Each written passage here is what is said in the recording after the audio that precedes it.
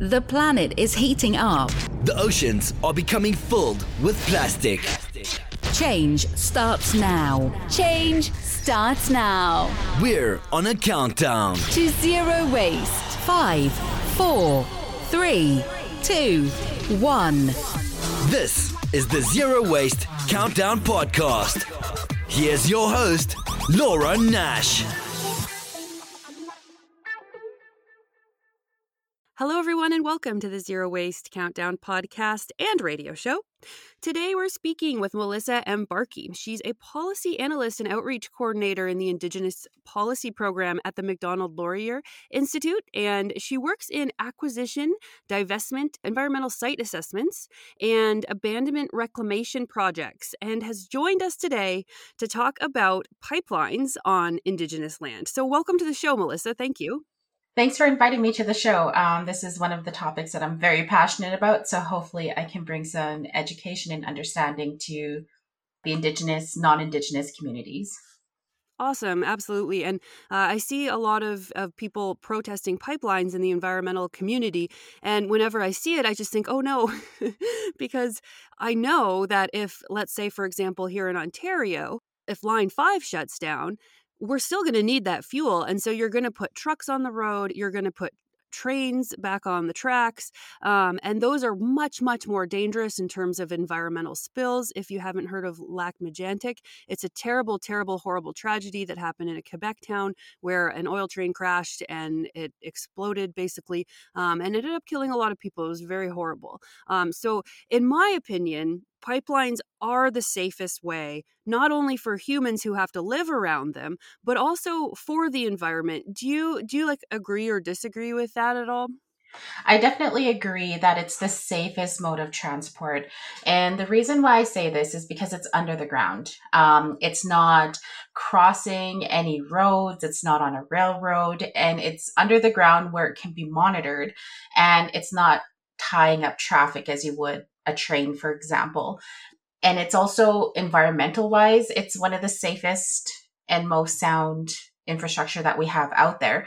And yes, there are spills, and yes, we do see things happening. And this is why reclamation and abandonment is important. And also with active lines, monitoring. You know, we can push for more of these, and which would make it 100% more safer, and it would make it a faster, better mode of transporting our product. Yeah, absolutely. How is the monitoring system today for some of our Canadian pipelines? Do you know anything about how the monitoring system works? I can speak on a project that actually went through, actually pretty close to my community. And when they went through their initial consultation, they were explaining the new technology and basically the pigs that ran through these systems. And they were telling us how with their new monitoring systems that they can detect a leak or corrosion right away. It's basically a round ball. The minute they send it through the pipeline, they can detect anything along the way, even the speed of the fluid. I mean, how they described it was much more technologically advanced than what we'd have seen 10 years ago. So it is getting there. It is getting to the point where we can monitor pipelines a little bit more safely. Mm-hmm. And that's really good too, because we don't want the spills, because you're right, they can be bad for the environment. And I think that we have had some of them. And so I think that that's kind of the main reason why so many people, I think that people don't want them spilling on certain lands. And then I just think there's just such a stigma against pipelines. Like it's the ultimate evil, and it's actually things could be a lot worse if you don't pick the pipelines, I think. So yeah, just as someone who loves the environment like I do, I do choose them instead. And so it's just so weird for me to be this environmentalist and not hate them, I guess. But so you did mention that that you do work on like the capping project. So I do want to get to that like kind of in the end. So like what do you do with pipelines and things when we're all done? But I want to talk a little bit about how we get these pipelines approved. And so you've actually worked on some of this stuff, but for your Indigenous band, right? Yeah, well, actually, I worked on quite a bit of major projects in private industry, and I've also been part of consultation projects that ran through the Treaty 4 territory. So I've been actively engaged on both fronts. So I see what happens on the policy perspective, and I also see kind of what happens on a community level as well. So it's been really interesting having seen both of this because oftentimes if you're coming from a private company, you're only looking at the regulations and getting the approval process and getting and adhering to the guidelines. Whereas if you're coming more from a community perspective, you want to see the overall project, but you don't want the technical pieces of it. Like you want to see how it's going to look 10 years from now, 15 years from now. And coming from a small area, these are important questions that are oftentimes raised from our elders and from community members. Yeah, and you mentioned Treaty 4. So is that where you are?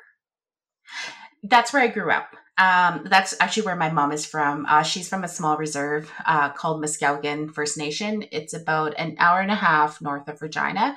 So we're not quite a remote community, like we wouldn't be considered a northern community. We're just kind of in the middle of the province. So it's kind of a unique area where there's potential for natural resource development. And it's kind of puts us away from an urban area where we're kind of isolated. So it's an interesting little area for sure. Yeah. Nice. So in your community, like in the Indigenous community that you live in, are people kind of mixed on pipelines? Like, do some people really want them to come through and other people really not like them? Or is there like a unanimous kind of feeling about them? Pipelines would come close to us. We don't have any major lines that are running through the community. You would see this more when you get closer to Regina. Mm-hmm. So if you're 40 minutes away, 40 minutes north, there's probably at least 10 Indigenous communities that would be impacted. We support their decisions, wherever they decide to go with it. And most of the time, they've been in approval with it, with proper consultation. They get to see the project as a whole, and they're not just looking at it just from within their boundaries and within their reserve. And they're also looking at, what can this project bring to my people? Like, can it bring jobs? Can it bring economic development? What can we do so that this project advances our community in a positive way? So I've seen very positive feedback in Alberta, Saskatchewan, and Manitoba. Like, there really isn't a whole lot of hesitation towards pipelines. I think we're probably seeing it more on the BC side of things. And maybe it's because they're closer to the ocean. Like, I don't understand some of their environmental concerns, but I do understand the pipeline part of it and how they've kind of enhanced it so that environmentally it is safer today than it would have been, let's say, 10 years ago. So there's a lot of advancement in the tech, and like you were saying, the ball, like the monitoring ball that goes through it, like that's been developed a lot in the last few years as well. Yes. Another thing that I'm seeing companies do as well is they're putting more monitoring stations. Like they're putting them a little closer together, whereas before we would have seen them farther apart. So having monitoring stations a lot more in between the pipeline would, allow communities to become engaged. I mean, it would provide a few jobs along the way, and it would just ensure the integrity of the pipeline as well. Yeah, absolutely. I think there comes like a little bit of pride as well. Like if you're working for a company, if they pay you well and treat you well, it's like, okay, this is pretty good. Um, but yeah, I have a Nishka sister, and I asked her the same question. I was like, do people from your community, do they support, I think it was a natural gas line, the LNG, right? That was going out to Kitimat. So Yes. that would have went near them. And she was saying, yeah, I mean, some people support it and some people don't.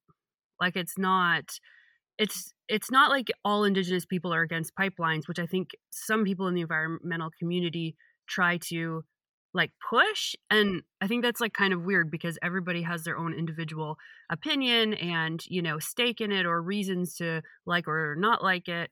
And so I just like to hear kind of the balance of it and make sure that, we're not like judging people by their race in terms of like what what they want in terms of pipelines. Like, it just gets kind of weird for me, when we think of it in that.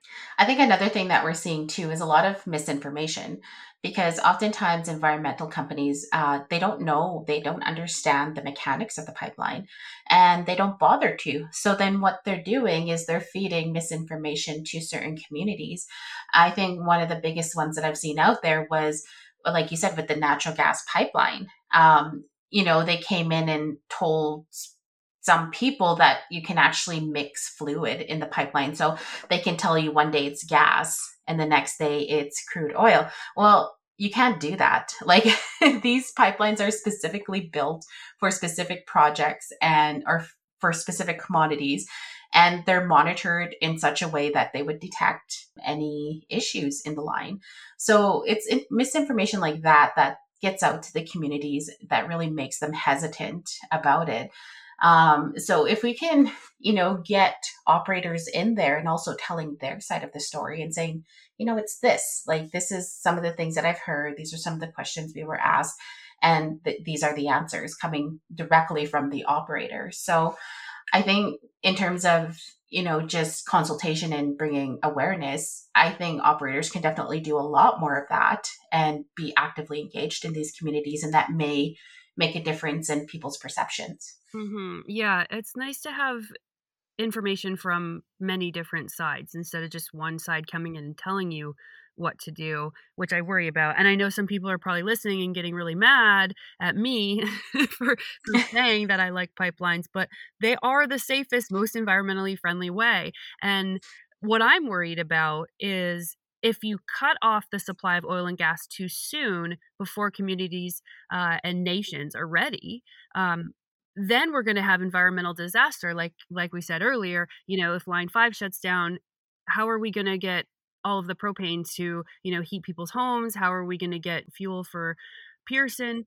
Well, we're going to truck and train them. And that's way worse for the environment. So you kind of have to look into these issues a little more and make sure that we're fighting for the right things, I think. But I'd like to hear more about the process of getting a pipeline approved. So do you think you could walk us through maybe a few kind of general stages of what it's like? Like, let's say a company wants to come in and put in a pipeline, and then they have to cross some Indigenous territories. So what is that process that they have to do to get it built? So there's a few different situations that can come about. So the first thing is the pipeline actually running through the community. What we have to do as a community is that we have to go through a voting process on whether we're going to allow this project into our community or not. So this is called a band council request. It basically is a vote, a yes or no, and it goes forward from there. So if it was a no, we would go back to the company and say, we didn't vote in favor of this. Or if it was a yes, we would take it back to the operator and say, okay, our community said yes to this. What are the next steps? So this is the first scenario. The second scenario is where the pipeline isn't running through the community, but it could be adjacent, or it could be in a setback area. So for every pipeline in every project, there's what we call a setback, where we look at a certain range. So whether it's 1 kilometer, 5 kilometers, it depends on the act that we're following. It'll give us that setback range. And this is where an Indigenous community could fall into. So this is where we go and do the consultation with them. We let them know this line isn't going through your reserve, but it is pretty close. We kind of let them know what the community that it is running through decided on. And we go through this exact same consultation process with them. So we tell them, everything about the pipeline from start to finish, what it would look like, how many years it would take. And at this point, see, this is where it gets kind of gray. They can either approve it, or they can say, it's far away where it's not really concerning to us. So they can take a different approach on this.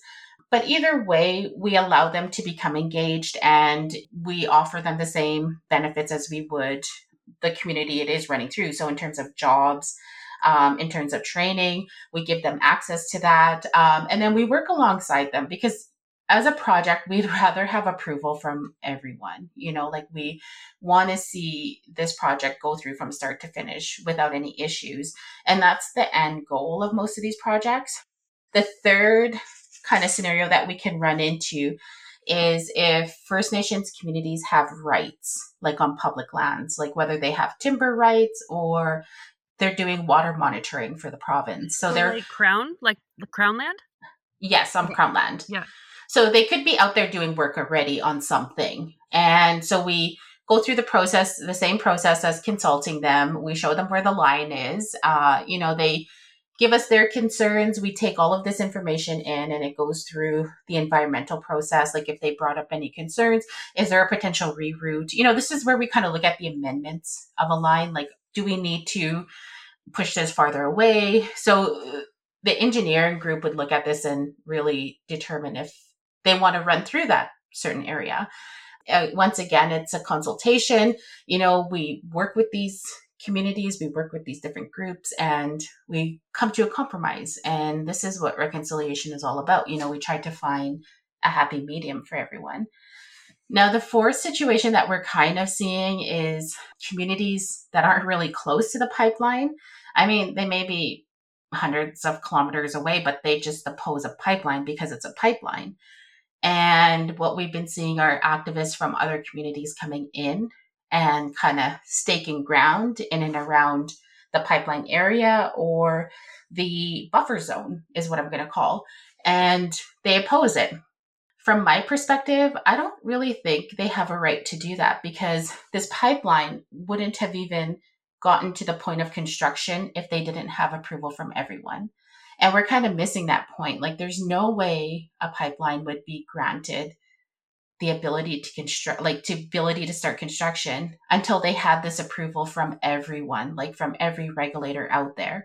So for someone who's not from my community to come in and set up camp and say, no, this community opposes it, when we already approved it through a band council request, is very disrespectful. I mean, they're not speaking for us, but the media shows it as speaking for us, whereas our voices kind of get overshadowed and people don't tend to listen to us because we approved it. So now we're kind of the villains in this story. So this is kind of what's going on right now. And this is how it's approached differently. And these are the kind of scenarios that can come about. Like, just from working in industry, I've seen these scenarios play out numerous times. So this is kind of what's out there. And yeah, it can be very frustrating for the operator, for the First Nations community. Once you get to a point of saying yes, it's very hard to go back and say no, because then you've already, in communities, you've already started planning for that income. Like, you've already started planning a new school. You've started planning on fixing your water issue. Like, you've already invested that money, even though this pipeline didn't get built yet. So this is the frustration that we're seeing out there. And as a First Nations person, either you're, we're kind of forced to be against it. And even that is wrong, because now you're saying that our wanting to be part of this project is not valid in your view. So now you're kind of attacking those who approve pipelines and those who say yes to them. Yeah, and I think maybe blocking a little bit of prosperity and long-term jobs and things that can help with a lot of issues that are faced with, like, remote communities, that are kind of isolated. I think it would be helpful. But I get the environmental concerns as well. So do you remember DAPL, like the Dakota Access Pipeline protest? That was like years ago, right? Yes. So when that happened, I was actually living in BC, and I was like, oh my gosh, you guys, please go home, because I knew that if it didn't get approved, that we would start looking at, like, the Kitimat area. I was more worried about it going through the Great Bear Rainforest than south, because I think it's, like, maybe more precious of an area, which maybe isn't fair to say to the people who live south of us, who want to protect their own lands. But yeah, this is kind of when I got interested in the pipeline issue of, like, I don't know if we want to, start blocking these things, because they're actually pretty good. And if you look at a pipeline map of Russia, going into Europe, it's pretty wild. There's a good National Geographic pipeline map of Russia going into Europe, and there's a lot of pipelines there. There's a lot of pipelines in North America too. You can check out the pipeline maps. You'll probably be surprised, if you haven't looked at a map already, at how many pipelines there actually are. It's a lot. It's definitely a lot. So you mentioned the cut and cap process. So what is that? So a lot of people aren't really aware of the reclamation process that goes on. So when we go out and start reclaiming a well site, we will do the well along with the pipeline, along with the any facilities that may be on that lease site. And it's a pretty intensive process. You got timing wise, you have to time it all. You got to go through the consultation. You got to get landowner approval. I mean, it's just as big as a process as you would be installing a new line. So we have to cover every inch of that segment that's being cut. So if it's usually a lot of these well sites, the pipelines will tie into a major line. So it's a lot of these smaller lines that do get cut and capped when the well site is done and no longer producing. So having worked in that group, it was really for me, like if you're talking about environment and wanting to take care of the environment, this is how you do it. This is the work that comes after it's produced. And people fail to acknowledge that. Like people fail to look at that and say, oh, it's just a well site and it'll always be that. No, there's actually a process after that comes along with it. And the reclamation of any site could take anywhere from 5 to 20 years, depending on the area. And in a lot of times, we've actually restored the land better today than what it was 20 years ago. That's just how much work that goes into it. And these operators don't get recognized for the tree planting that they do. They don't get recognized for bringing back plants that would have been there before but weren't. These sites get fully reclaimed. And it's probably rewarding to see how well everything's restored, right? Like you were saying, it could be even better than it was before, which is pretty neat. So I imagine there'd be research into like what native plants go here, what's going to Yes. be best in this climate, what it's going to look like in 40, 50 years, that sort of thing, right? And these discussions happen with the landowners. Like that we'll go in and we'll ask them, okay, how do you want this to look? We're going in and we're doing this with the well site, with the pipeline. We're taking any facilities off. How do you want this area to look? And it's actually pretty neat to see the consultation process because they'll tell us exactly how they want it to look. And if they want to farm that area, we can let them know which areas they can farm. And after going through the assessment, we could tell them, like nothing spilled on this area, nothing spilled on your land, nothing was damaged. Like once we're done this, you would probably only see the well site area sectioned off, but everything else you could use. So that's actually a pretty neat process, and I would definitely do that again. Yeah, but the oil can come from multiple places that are Yes. yeah, that makes sense. Yeah, it's all these smaller, like if you look at a rural area, there's all these smaller lines that are out there that are connecting these well sites. Yeah. What we've seen in my career is that operators were no longer putting wells here and there.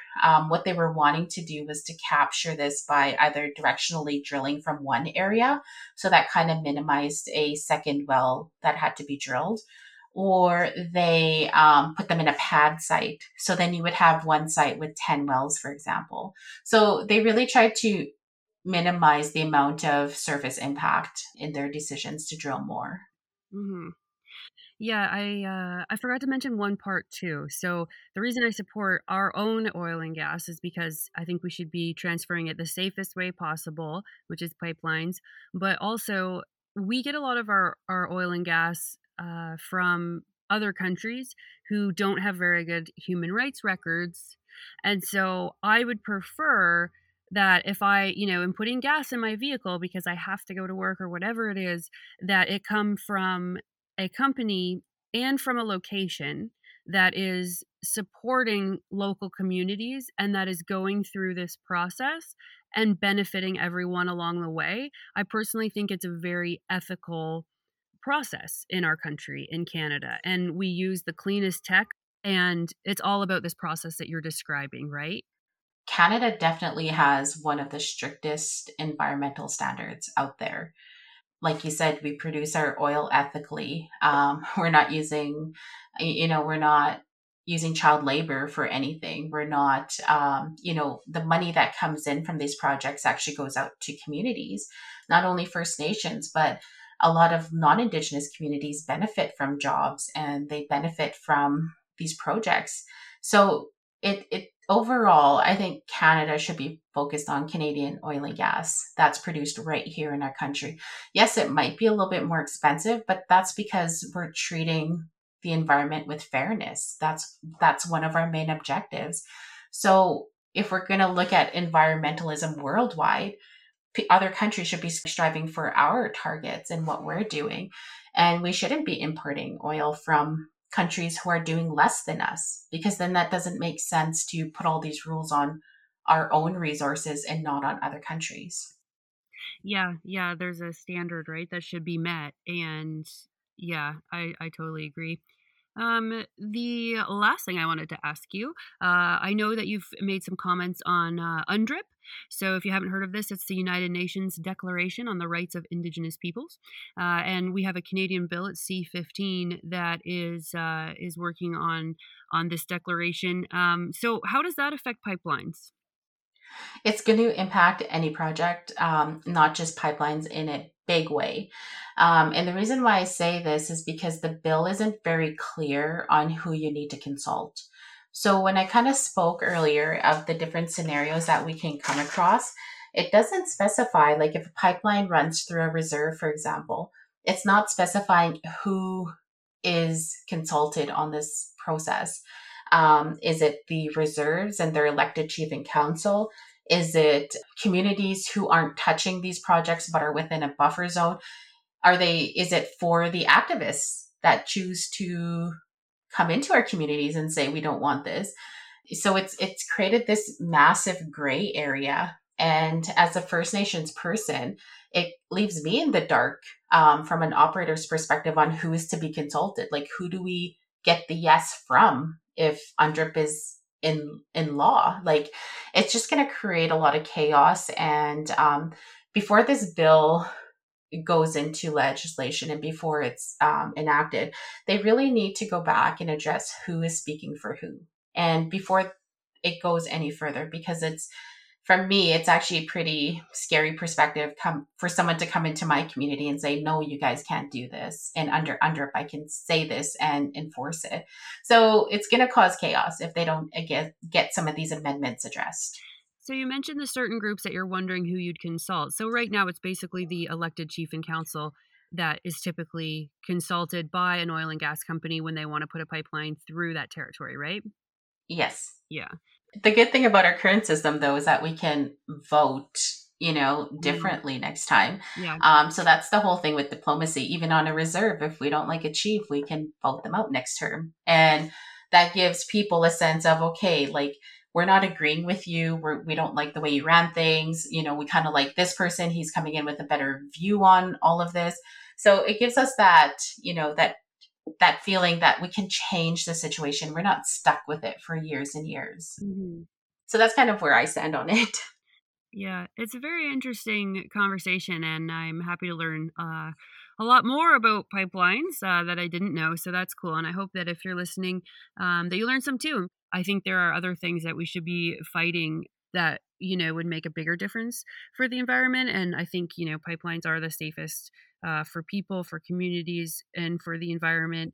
And also, if you just have this like no oil, no gas whatsoever, you're going to fling people into absolute poverty and chaos. Like if you just switched a switch right now and there's no more oil and gas, you would have no clothes, no transportation, and no food. And like, if you don't have food, it's chaos, starvation, like really, really bad stuff, right? So we just have to kind of keep this all in check to make sure that our environment's clean, people are taken care of. But just switching off the switch is going to be a bigger disaster. And what I mean by that is, if I don't have propane anymore, I'm just going to use wood. And then I'm going to go cut a forest down and put a bunch of smoke in the air. And so are the other 36 million Canadians. And everybody living in cities is going to have to put wood into the heating systems to heat their apartment buildings and stuff. Like we have to be very careful about demonizing stuff that's really the lifeblood of a lot of what's happening here in terms of modern society. So do you have any closing thoughts, Melissa? No, I think you've said it all. Like, it's our lifeline. Like, it's something that we're going to need for generations to come. Now, if we can figure out how to bring all of our operations up to an environmental standard that meets everybody's expectations, then that's where we're going to go. Like, we need to come up with technology that's going to make the lifespans of these projects a little bit longer and make it safer for all of us. And I'll just leave it at that. Yeah, I think that that's really good. Well, this has been great. So thanks so much for coming on here and teaching me the process of getting a pipeline approved and how it's really important to hear what Indigenous communities want and how they feel about the pipelines, whether they are going right through their community or, maybe close to their land or a water supply or something that's like important, and how it can benefit the communities in terms of maybe getting better water infrastructure, because we have a big problem in Canada that our water is not that great in northern communities and it could be better. So there are lots of different things. So yes, you might be upset that I'm pro pipeline. I get it. I understand. But it's just as important to get this other side of the story out, I think. So thank you, Melissa. Yeah, you're welcome. That was Melissa M. Barkey. She's a policy analyst and outreach coordinator in the Indigenous Policy Program at the Macdonald-Laurier Institute. Change starts now. This is the Zero Waste Countdown Podcast.